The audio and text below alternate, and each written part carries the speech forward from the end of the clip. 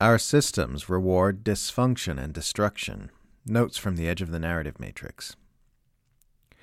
Our civilization is sick because all its systems ensure that human behavior is driven by profit, and health isn't profitable. Nobody gets rich from everyone staying healthy all the time.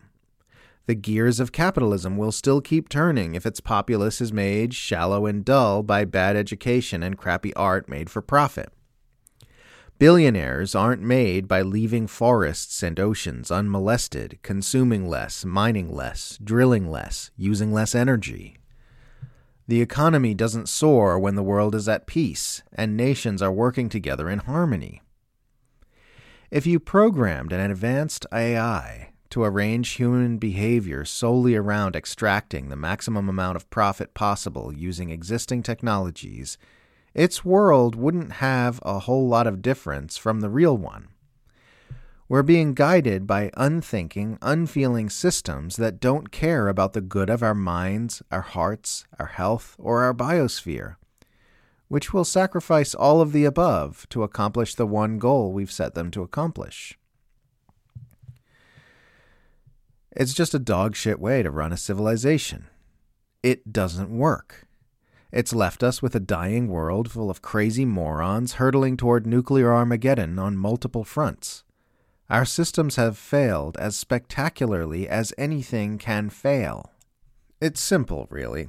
We settled for capitalism as the status quo system because it's an efficient way to churn out a lot of stuff and create a lot of wealth. But now we're churning out too much stuff too quickly, and society is enslaved by the wealthy. So now new systems are needed.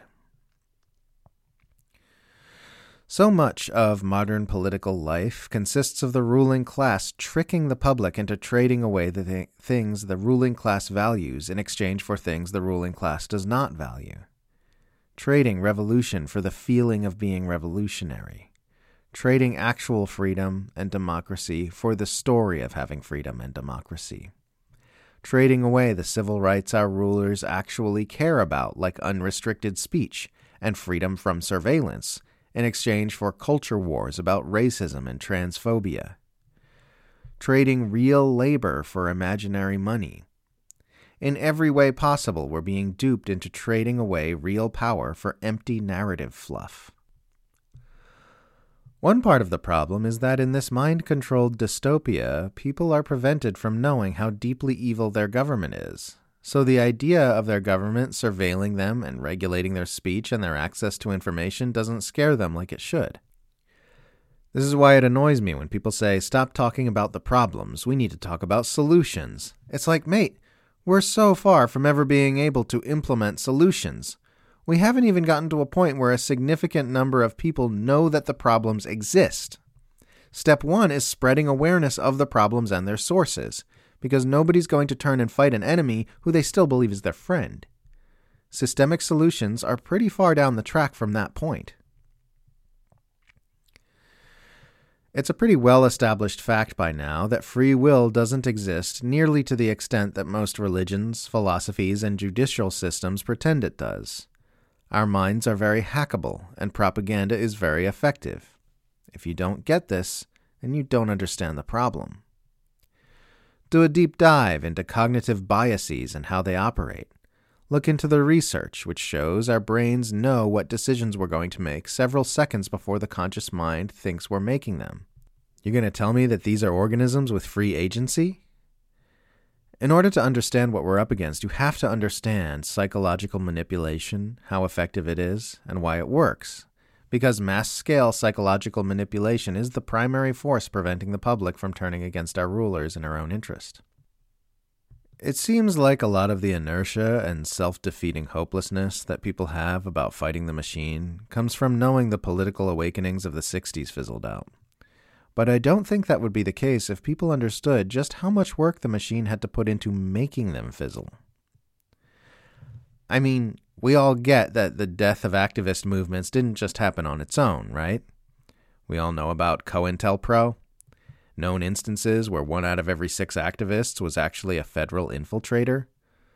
The rollout of the most sophisticated propaganda machine that has ever existed. The amount of energy the Western Empire has poured into killing all leftist and anti-war movement is staggering. But people just think the acid wore off and the hippies turned into yuppies and the Reagan administration happened on its own. It didn't. They had to work hard at that. The revolution didn't just organically fizzle out. It was actively strangled to death. And what's left in its place is this defeatist attitude where people want a healthy society but believe it can't be attained, so it becomes a self-fulfilling prophecy. We COINTELPRO ourselves now. People think we can't use the power of our numbers to force the emergence of a healthy society, and we don't deserve one because we dropped the ball. But we didn't knowingly drop the ball. We were manipulated out of it, and the manipulators had to work very, very hard to do so. Those movements died out because the machine understood very clearly that it needed to stomp them out with extreme aggression and knew exactly what it needed to do to accomplish this, while ordinary people did not. It's not a fair fight if only one party knows it's a fight. The machine won one battle, and everyone's acting like they won the war. They didn't. We can absolutely pick up the fight again, and we can overwhelm them with our numbers. If we had any idea how hard they had to work to win that one battle, this would be clear to everybody.